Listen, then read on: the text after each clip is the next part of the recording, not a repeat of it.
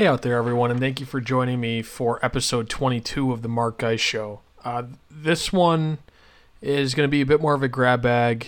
Sometimes I see news articles out there that make me think of something I've done in my life or, decisions I've made, and I feel like I can talk about those things more honestly, and I probably have more insight on those things than I would otherwise, just due to my own personal experiences and due to what people I know have done. So I read Zero Hedge quite often. It's one place I like to go. I know that it's bearish. I know I probably tend to lean bearish as well, but they do a great job of compiling a lot of what's going on out there and trends that are going on in the news. And yes, just like with any site, just like with any source, you have to look at what are their biases and try to sort through those. But they had an article up there today, November 3rd, about Americans fleeing expensive metro areas and fleeing those areas in search of affordability and finding affordability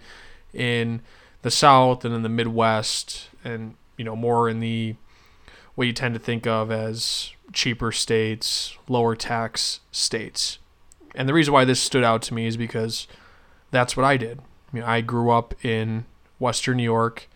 I went to school in New York. I went to school near Rochester, New York, and then Syracuse University in Syracuse, New York. Both, in the Western and Central New York area, and all in New York State, which is one of the most heavily taxed states in the country, and an area, obviously Buffalo, Rochester, Syracuse is far different from the New York City metro area. It's part of that Rust Belt that includes Pittsburgh, Cleveland, over to Detroit, Toledo, that group of Great Lakes cities that has really struggled due to manufacturing jobs, either moving out to the Midwest or down south, similarly to cheaper areas. That Rust Belt has really struggled. And then when you combine that with a high tax burden, it's really difficult for people to get by. And jobs are hard to come by. And so a lot of people end up leaving. And that's one of the reasons why you see I'm a big Buffalo sports fan, big Bills fan, big Sabres fan. But everywhere that those teams go, there's a big Buffalo influence there. And Buffalo's not a big city.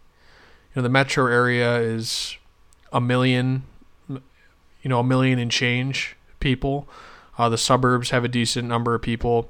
The city itself is, I believe, 300-something thousand. But it's not a big area. It's not a big television market. And it's one of the smaller markets in professional sports. But you see Sabres and Bills fans everywhere that those teams go. And yeah, not all of those people are originally from Buffalo. I'm sure a lot of them married people from Buffalo, became Buffalo sports fans. A lot of them, maybe their parents were from Buffalo, or maybe they have some other connection. A lot of people probably became Bills fans during the 90s. They were the team to like, them and the Cowboys, because they were good. They were consistently good. They were really fun to watch. So that was probably part of it as well. But it's not like the Bills or Sabres have given a lot of reasons for anybody to jump on the bandwagon for them recently. The Sabres have just come off of 2 last-place finishes in the NHL, and the Bills haven't made the playoffs for 16 years, and it looks like now it's going to be 17 years. So it's not like these are franchises you want to hop right on board with and become fans of. But you notice that in sports, and I think that's a good representation of how people from that area are spread out all over the country. And you especially see the presence felt in the South. So in Florida, when the Sabres play the Panthers and the Lightning, so that's in the Miami area and the Tampa Bay area, there's a heavy concentration of Buffalo fans down there when they play out in the Southwest. So whether it's in Phoenix or in Denver, there's a pretty good concentration out there. The California teams as well. That's where you see the most concentration. So the Southeast, the Southwest, you see a lot in Texas as well, when they play Dallas. And I'm just using that as a representation of the people from that area being spread out.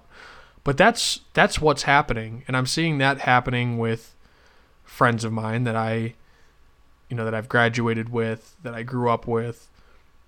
A lot of us are moving to other places because it's difficult to find quality jobs in the area. Not that it's impossible. I know a lot of people that have found good jobs in the area, and there were jobs available to me personally in the area. I could have found a job, but I think I found a better one elsewhere.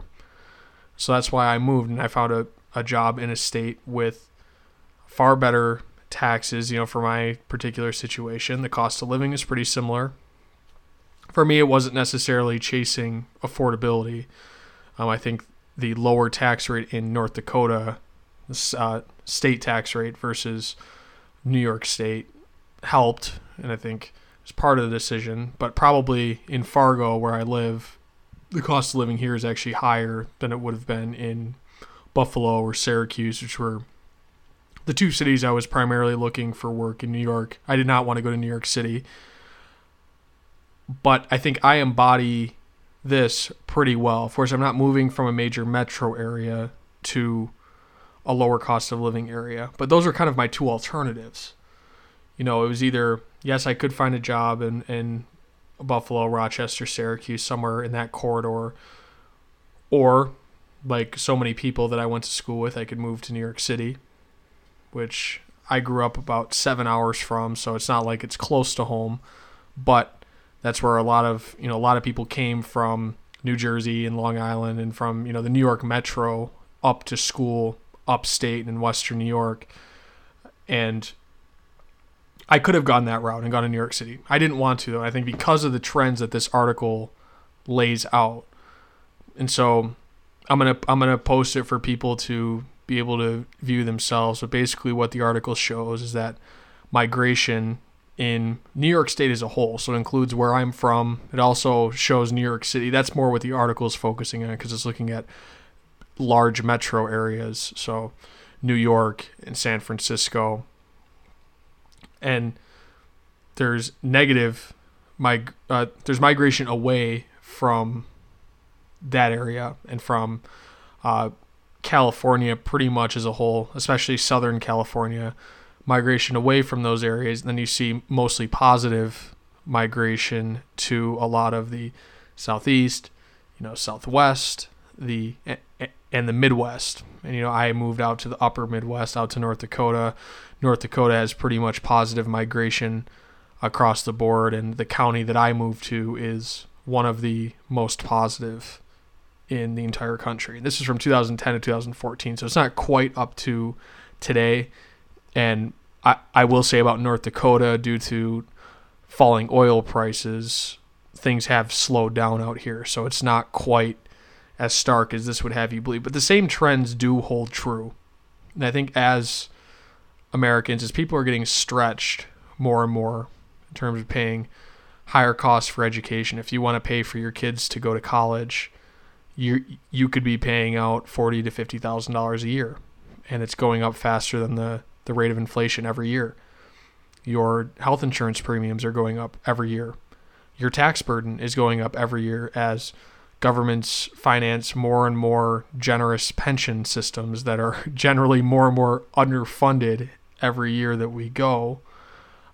Plus, they're expanding government, so just your tax burden as a whole is going up. People are getting squeezed thin, and they're trying to find out ways to save money. Yes, there are a lot of things you can do to cut corners and to figure out, okay, how can I save costs in my household? There are a lot of things you can do. You can drive a cheaper car.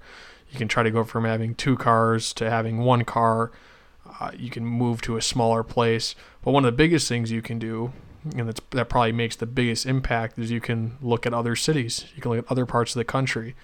Where can I live where I can make a huge change to my cost of living and, be able to add $10,000 a year to whatever we want to do with it, whether we want to put it away for the kids' college or whether we want to be able to buy a bigger, more expensive house, or whether we want to be able to sock that away for our retirement. Whatever it is that you're trying to do.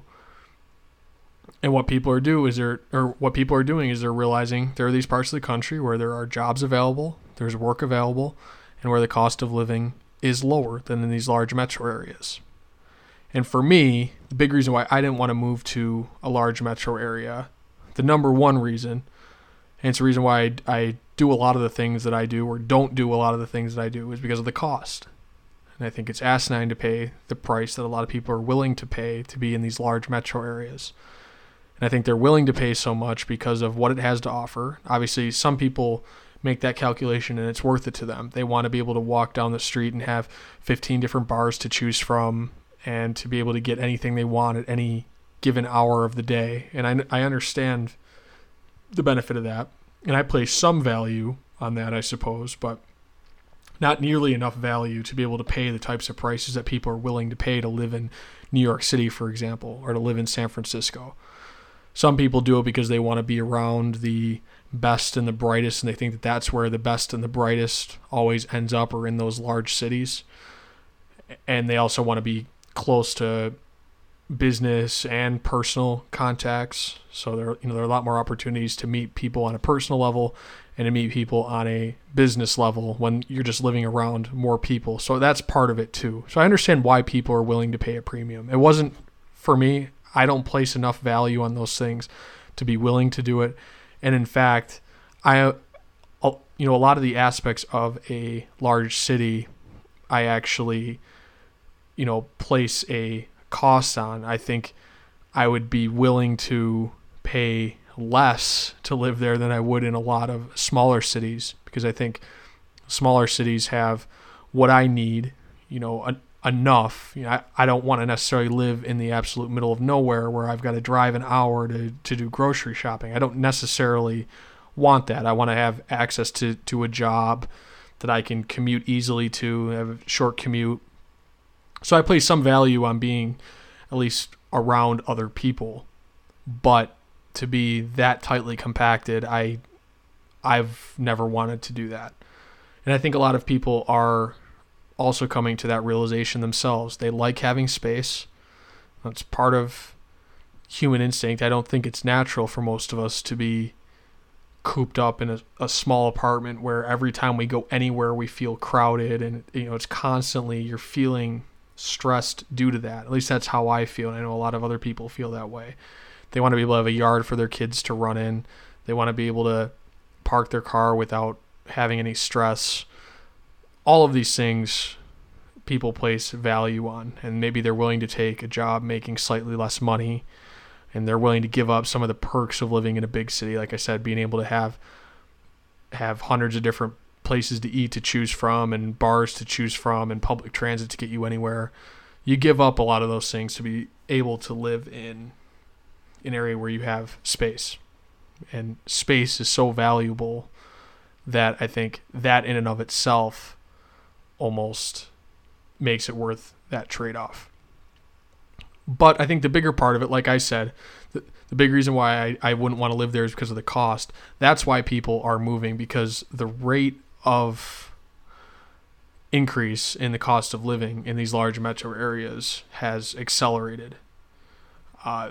If you look in terms of housing, what the San Francisco housing market has done, the New York City housing market has done, really California as a whole that bubble is really reinflated out there. And they also have a chart in this article looking at mortgage payments, monthly mortgage payments as a percentage of income. And San Francisco's is at 52%. And then San Jose, Los Angeles, Orange County, Oakland, San Diego, and Ventura County round out 7 of the top 8. So the only non-California city in that top 8 is Honolulu. And all of them are 30.9% or higher, and they range up to San Francisco as being at 52%. And that's just pretty wild. I mean, the next city down the list is New York, which I think of as being an insanely high cost housing market, and it's at 29.9%. This metric. The Miami's next at 27%. They list the top 10. But think about when you're committing that much of your income to housing in a given month, how much else can you really do? When everything that I said before is happening to people living in these cities, your tax burden is increasing, and even not even taking state and city taxes into account, your federal tax burden is ramping up.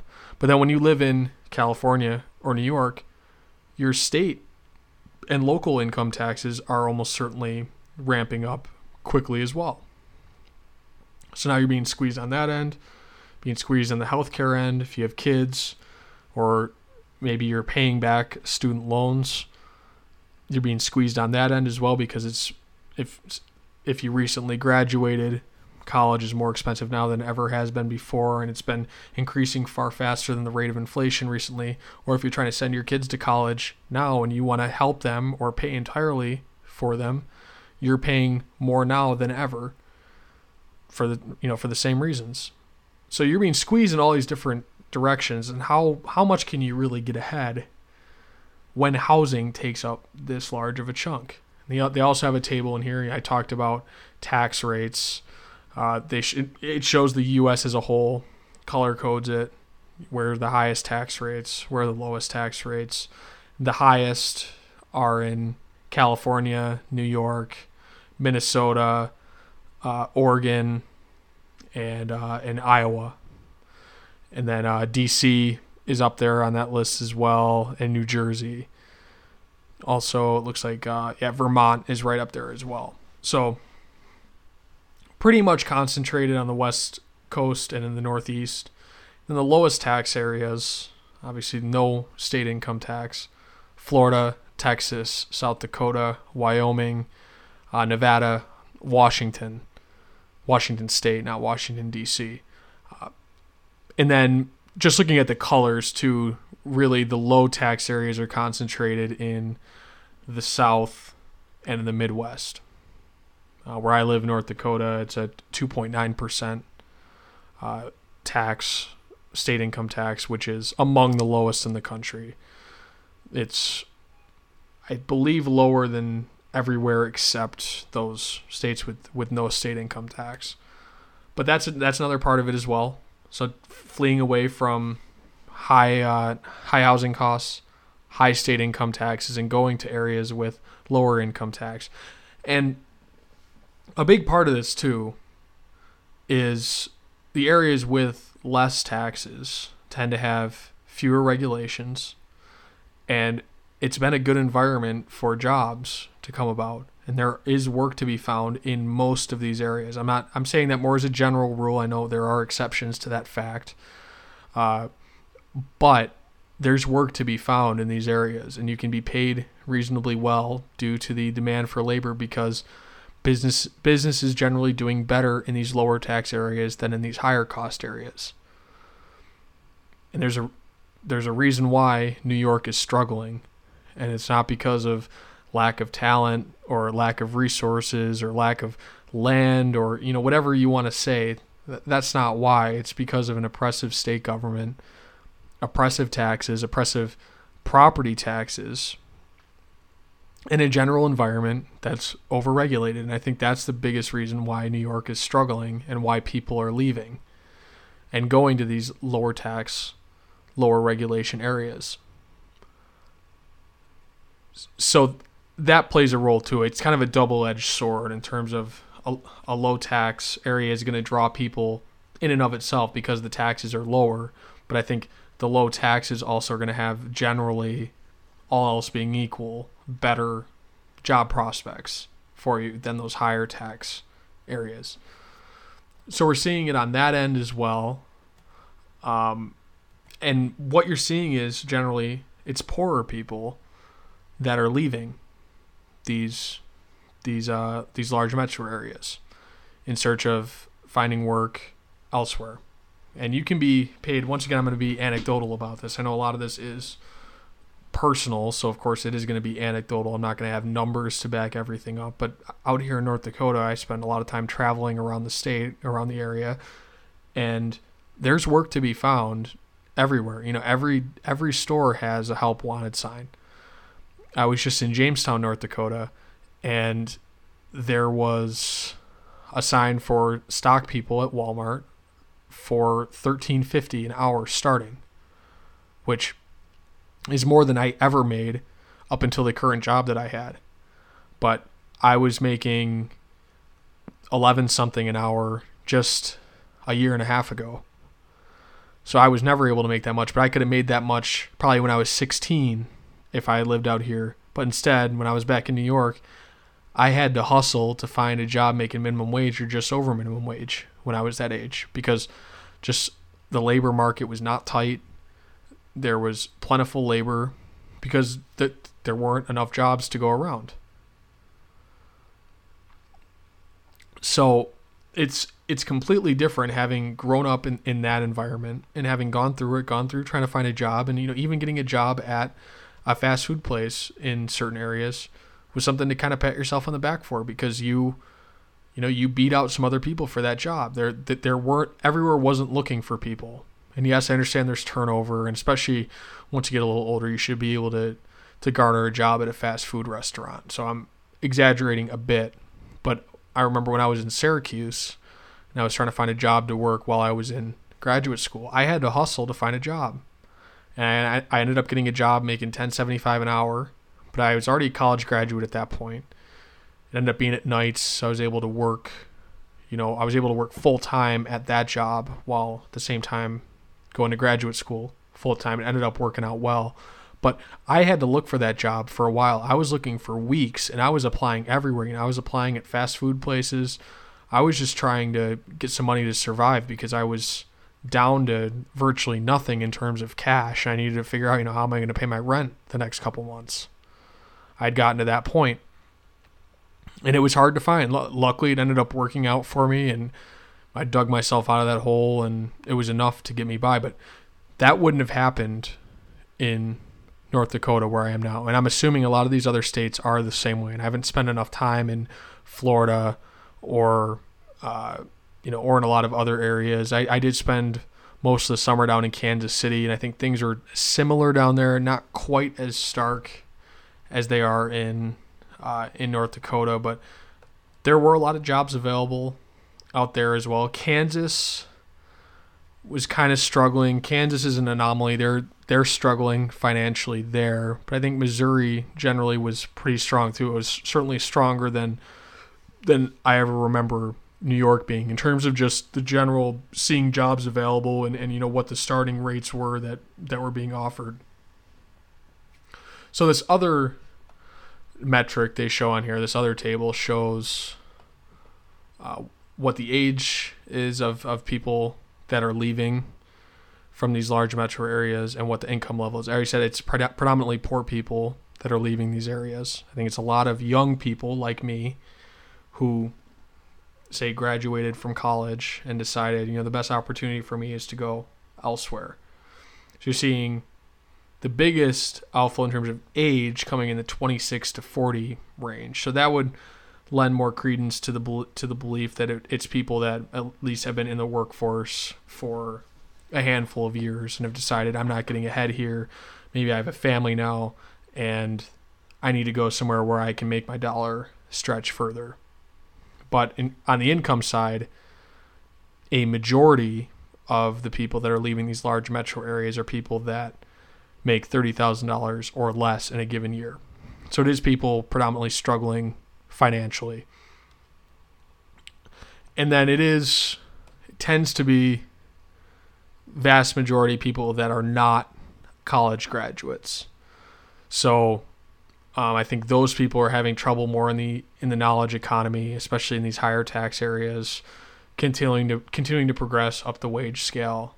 And then they decide, I'm able to get maybe even a raise going elsewhere where it may be cheaper for me to live and where I pay less in taxes. So it's kind of a no-brainer at that point to leave and go out there. And the example I was talking about in Jamestown, North Dakota, where people stocking shelves are able to get $13.50 an hour starting. I mean, imagine what slightly more skilled labor would be able to get out here. And if you have your CDL, you can do very well. And that's not an arduous process to get your CDL. So there are opportunities in other parts of the country that you don't really have necessarily the same access to in these high tax, high cost metro areas. And I think we're going to continue to see this over time. I like living where I live. I like the open space. I like the people. I like the culture more than I think I would like in a large city where I always feel kind of out of place and I feel crowded. And I think other people feel the same way, especially people that came from smaller towns like I did. Maybe if you come from a large metropolitan area, you may feel the reverse. You may feel completely at home in that type of area. But I think more of us tend to fall on my side of the spectrum, where we like the open space. We don't want to be cramped. We don't want to pay outlandish fees, outlandish rent for an apartment in a crowded city. It's just not for me, and I think not for a lot of my cohorts. Related to that, and this is a listener request that I discussed this a little bit. So I talked about how I didn't want to live in a big city because of the cost, because I don't feel right paying that much money for rent and for living expenses, and I think I can do better working in a smaller city. Maybe making a little bit less in income, maybe even substantially less in income than I could make in that large city, but also saving significant money on my housing costs and just on all the other little costs that add up living in a big city. Whether it's parking or paying more for food, paying more for everything because of where you're buying it from. You're not buying it from Walmart or from large shopping complexes. You tend to buy it more from bodegas and small convenience stores. But I wanted to discuss my eating habits, and that's what this listener wanted me to talk about, because they know me personally, and it was something, I guess, that they enjoy me talking about. But I only eat one meal a day, and I started doing that because I started to feel sluggish in the middle of the day. It was when I was in high school, and when I ate a big lunch, I'd feel sluggish the rest of the day, like I just wanted to sleep. I would eventually go back and take a nap as soon as I could when I got home, assuming I didn't have after-school things going on, because I played sports for a majority of the year. But then if I had sports practice, I would feel, sluggish by the time practice came around, or, if I had a game after school, by the time the game came around. And so I started to scale back the lunch that I ate, and I'd feel better the rest of the day. I'd be more awake. And then gradually it became where I would just get a drink at lunch. And I've kind of done that ever since. And then I would eat a big dinner at home. I wouldn't snack like crazy, at least the vast majority of the days. I would just eat that one meal a day. And I also had previously ate breakfast, but I had already stopped eating breakfast. I would just basically wake up, shower, get to school. So I was down to 2 meals a day prior to then scaling back lunch. And now I've eaten just dinner primarily. Sometimes I'll eat a meal at lunch, especially sometimes I won't eat dinner or won't eat much at dinner, so I'll have eaten barely anything the previous day. So then maybe I'll eat at lunch because I'm just ravenous by that time. But that's been a big part of me being able to save money, and then also living in a low cost area, and just other things that my wife and I have started to do or have agreed to do in order to reach our financial goals, because ultimately we want to be able to retire early, hopefully in our 40s. Of course, it's going to depend on whether or not we have kids. We don't have kids.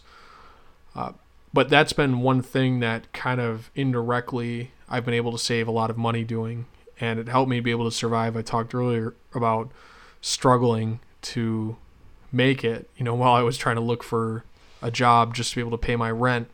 It helped only having to eat one meal a day. You can save quite a bit of money doing it that way.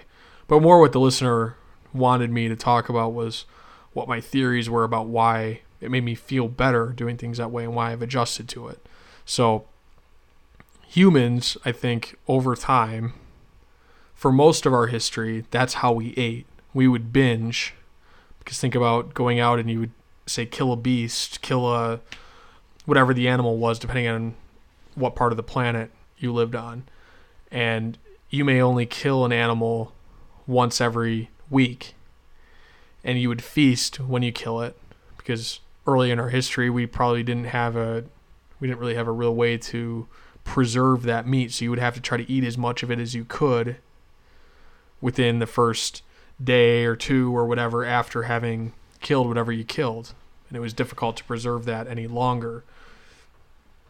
And so we would be used to it at that point, not eating all these small meals. I know that that's what all the diet people say, is that what you should do is eat multiple small meals per day. And some of them are 5 to 10 small meals per day. 3 isn't enough. 3 larger meals isn't enough, apparently. And you've got to eat 5 to 10 little meals, whether it's like a yogurt and a banana, and, in 2-hour increments, whatever it may be that you want to eat. That's what they advocate. But I don't think that that's how we survived for most of our history. So when I've eaten like that, and I used to eat like that when I was younger, just basically like all day, whenever I could get my hands on anything, I would eat it because, I always could eat, and I still always can. It's more a conscious decision most of the time, and now I'm at the point where I don't need it anymore. But that made me feel more sluggish. I think it's because we're not adapted to eating that way. I think we evolved much more to eat in larger volumes less often. And I think eating 1 meal a day, the reason why that's felt more natural for me is I think it's more in line with what we've done for the majority of human history. And that's what I've always said is the reason why I think it works for me, and why if more people want to try it, they can. Obviously, you should do whatever you want, whatever makes you feel best.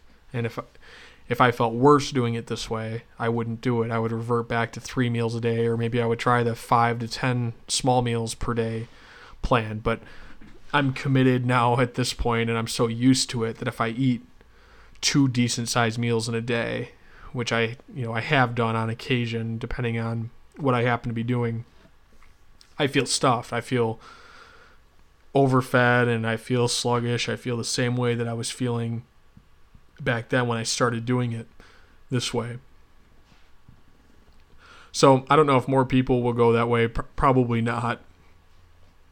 Everybody looks at me like I'm crazy if I say it. A lot of times I'll go out to lunch at work. I work in groups quite a bit of the time, and a lot of times the group will go out to lunch. And a lot of times I'll go and I won't get anything, or I'll get a Coke or just some drink during lunch and won't get any food. And I always get odd looks about it, and I've got to explain, I typically only eat dinner over the course of a day. And I do get weird looks, and I'm sure people talk behind my back about me being odd and, why doesn't he eat? Is he anorexic or whatever? Obviously, looking at me, I'm not anorexic. I'm, if anything, overweight. So I don't think anybody could construe me as being anorexic. And I've been doing it for so long, probably 6+ years at this point, that it's just how I eat. That's my eating pattern. And that's what we do over time, is we develop certain patterns, and that's how we do things. And that's how I do things for me, and that's what works best for me. So I think that answers the question, I hope at least, that the listener wanted me to discuss on this podcast. And I wanted to weave it in a little bit to another topic, which is why when I saw that other article, it made sense to try to combine the two, because this has been part of me being able to save money in addition to living in a lower cost, lower tax area. So I want to thank you for listening.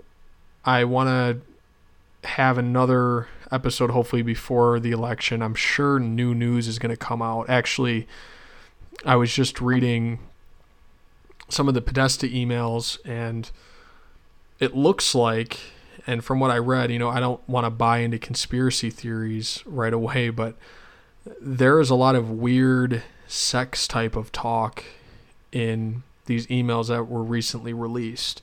And I want to do more research before really trying to give you any sort of interpretation from my end, but it doesn't look good.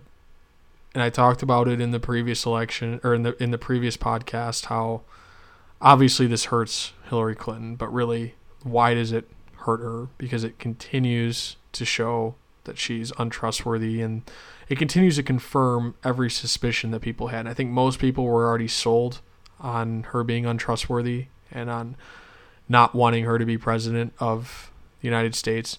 But this is confirming it for a lot of people. I think a lot of people that begrudgingly went from, say, Bernie Sanders to Hillary Clinton and said, well, anything's better than Donald Trump, so I'm going to vote for Hillary instead. I think now they're going to stay home. A lot of them probably won't go over to Trump and go to the polls and vote for him, but they may vote Jill Stein or may not vote for anybody for president instead of voting for Hillary Clinton. I think that's what's going to happen. But this weird satanic sex ring and with these weird artists, these things that I'm seeing, it just goes to show, I think, that the elites are so far removed from the rest of us. And that's been an overarching theme of this podcast, how there's a big separation between the political, economic, media elites versus the rest of us, their culture versus the rest of our culture. It's so different and it's so foreign to us that it kind of blows my mind. And that's the impression I'm getting from reading these emails. And I think I really can't feel any connection to these politicians now, but I think a lot of people have thought that they can relate to Hillary Clinton. You know, they're trying to push it because she's a woman. Women should feel connected to her just due to that, just due to being the same gender that she is. But reading these emails and seeing all this information that's coming out there's not similarity there. Your cultures are so different. You might as well be from two different worlds. And to really be enthusiastic about somebody like that representing you, and Donald Trump is very similar. You know, he's not a regular person. He's part of the elite as well. So I don't mean to not talk about him either, but to really think that one of these elites can represent you and can represent us, I think is so far-fetched. And if there's one thing that comes out of this election cycle, I hope it's that. It's more people realizing that this system doesn't work because we're vesting our representative power. So we're vesting power that we're giving to this group of elites that doesn't think like us, that doesn't have the same values as us. And of course, they're going to make decisions that negatively impact our lives. Of course they are.